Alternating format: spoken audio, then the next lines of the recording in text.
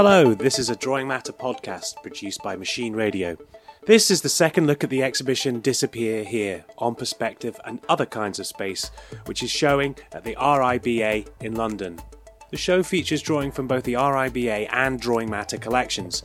This week we invited a friend of Drawing Matter, Deanna Petherbridge, a curator, artist and author of the book The Primacy of Drawing, to visit and talk to the curator Sam Jacob.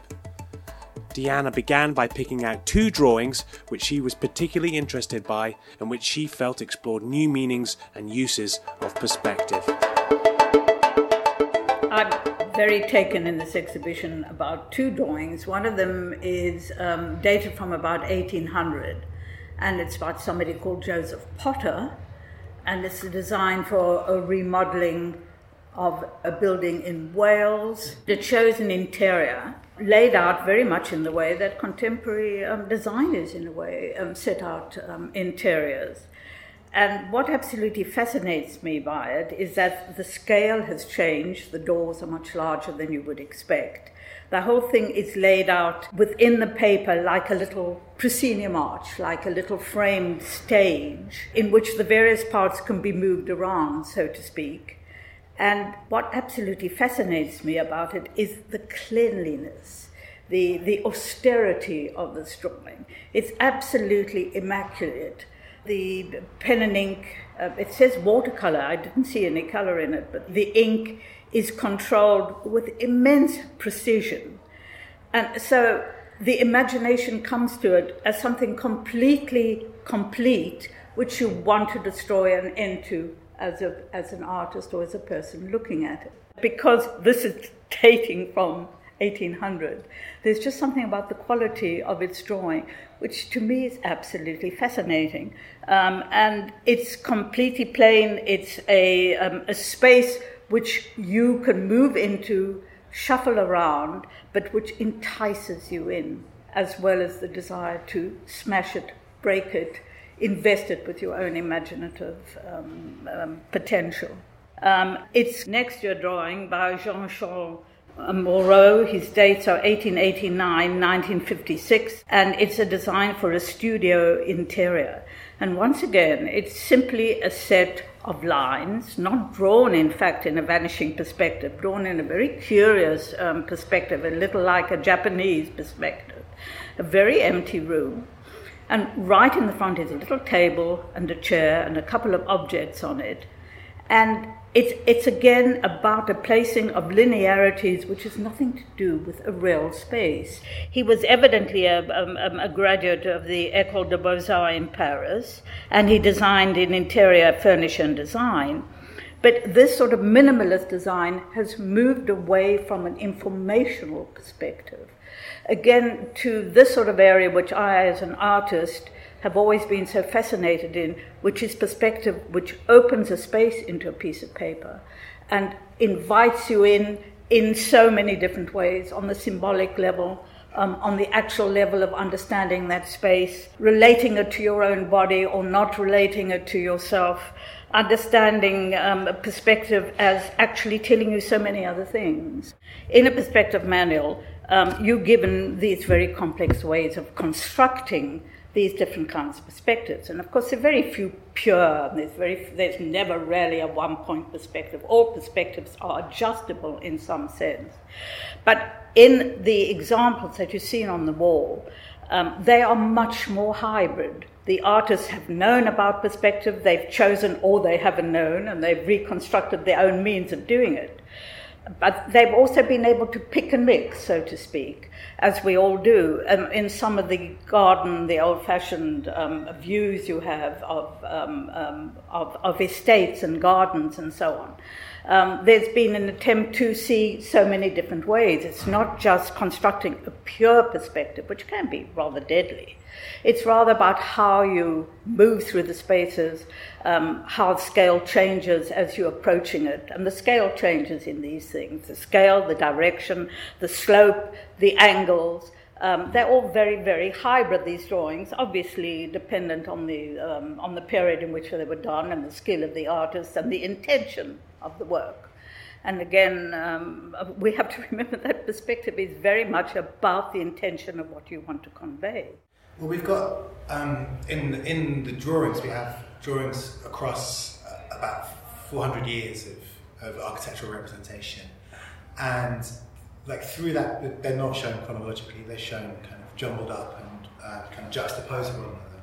But what you see in each example is sometimes you see the kind of struggle with perspective, with the Smithson drawings, for example, where, quite frankly, there's little understanding of really how perspective works. Walls become very wonky. Or of Renaissance ideals, forgive me. Exactly. Yes. Yes. Okay. Yeah. Yes. But I think it's so interesting to see there this kind of struggle between what the system expects, but then also how someone is implementing it.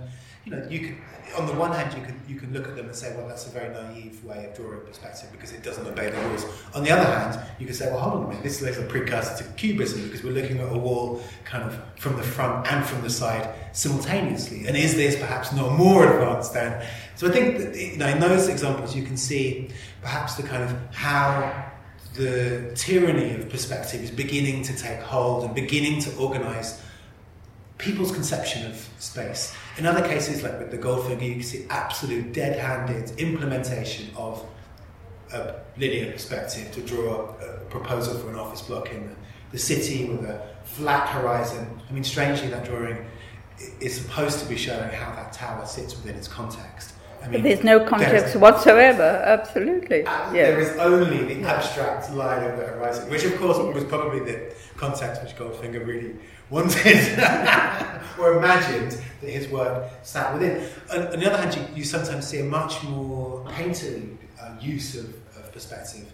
And I think across those, you definitely see the way in which a conception of space, even within the framework of perspective, changes, and whether that's to do with an era, or whether it's to do with the particular intention of the author, or whether it's to do with the subject matter, or the way in which that drawing was going to be used. Because we have drawings which are part of a process. They're absolutely. Working drawings, and we have some which are presentation drawings, and so we have some which are the purpose of the drawing is the drawing itself.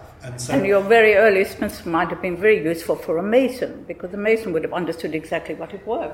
Mm-hmm. He didn't need a measured perspective or anything. One of the things I think that's been interesting putting the show together is to both understand that perspective is a set of rules, and the books. It's a set of adjustable rules. Yes, yeah. Okay. Or even that even in those kind of positions that people take through their explanation and communication of their understanding of perspective as a rule set, and then you put them together and they don't match. That's interesting to begin with, because it's not reducible to something. It is something which is much more subjective. Yet at the same time, in contemporary architecture, when you're in AutoCAD and you click perspective view, it's something which you no longer have to construct. It's something which is presented to you as a kind of fait accompli. We're not showing any of those because I think we're trying to show the ways in which the construction of perspectival space, or space in general, is far more subjective. It's not a preset default that you can just press and it appears, though that is. And also, can I say, forgive me, that it's about a representation on a two-dimensional surface. It's about a representation on paper, whereas all the programs that everybody's using, they no longer think of those stages. They are immediately thinking of a fluid means into the final product. So, in a way, perspective as representation is of no interest to anybody anymore. Well, I think that's such an interesting point, because you could also say that representation in architecture is no longer important, which is not true when we see the absolutely crass kinds of reconstructions for selling to the client, if I may say so. I collect them sometimes; they're so horrible. Yeah. And yet, within your drawings, there is a very strong kind of relationship with perspective. Well, absolutely. My work is completely on working and denying and turning it upside down and playing with perspective and playing with spatial playing with space on a piece of paper, because I only work in pen and ink on paper. And I have to say I'm a very rare and weird creature, because I don't know many other contemporary artists who do this. And it seems to me it's the most terrible loss in contemporary art. We still agree in the art world somehow or other on the principles established at the beginning of the 20th century about the importance of the picture plane. Everything had to move up to the picture plane, had to deny an opening into the space of the picture, because somehow that had to do with the academies, and the academies were murderous institutions that we were not allowed to deal with any longer. So in a way, there are 2 centuries of contemporary art, or a century and a half. People have forgotten the absolute excitement and joy of working on a 2-dimensional surface like a piece of paper or a canvas or a relief, where in a way perspective is how you open up that space for the eye to wander in, for the eye to be surprised, for the eye to be in a constructed world that is not perhaps a familiar world. So it gives one a chance to construct worlds, to construct. Perspective is about construction, isn't it? It's a means of making a construction. And I think this is a terrible loss for so much contemporary art. It's interesting that in a younger generation in architecture over the last 5 or 10 years, there has been a resurgence of interest in making drawings rather than rendering. And making often very beautiful drawings. Very beautiful, and often relying heavily on a kind of almost a sort of naive idea of perspective, and actually very similar to this drawing that you picked out, the Joseph Potter drawing, where the drawing kind of works like a stage set, and things unfold within that plane. Often it's a central vanishing point, and I think that's obviously a reaction to these like overly sophisticated, glossy, pseudo cinematic renders which are used to sell to either clients or politicians or to investors.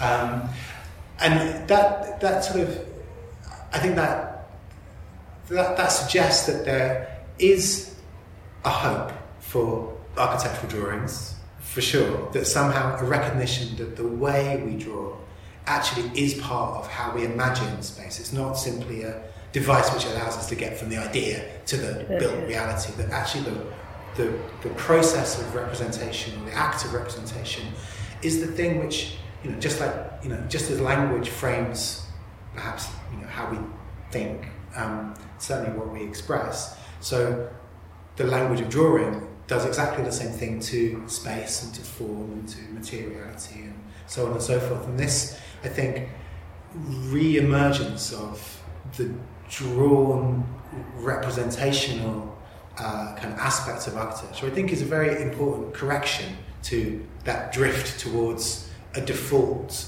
kind of mechanized, algorithmic way of simply outputting an image from a three-dimensional digital model. I'm glad you're so wonderfully positive about it.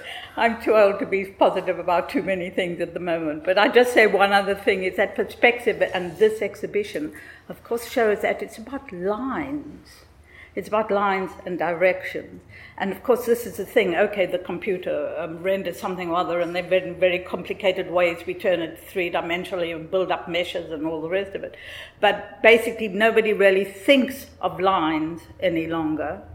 And here we are, constructed by lines that always have an abstract presence. You can always read them both as an abstraction, as a patterning, or you can see them as a space. So there's always an ambivalence, which again is a thing that fascinates me as an artist about the use of these kinds of constructivist lines, is that the ambivalence of how you read them and the multiple ways in how you can interpret them. I think architects are terribly aware of the dangers of all the sorts of programming and its effect particularly on cities, we come up with magnificent single buildings, but we don't know how to build them into relationships any longer.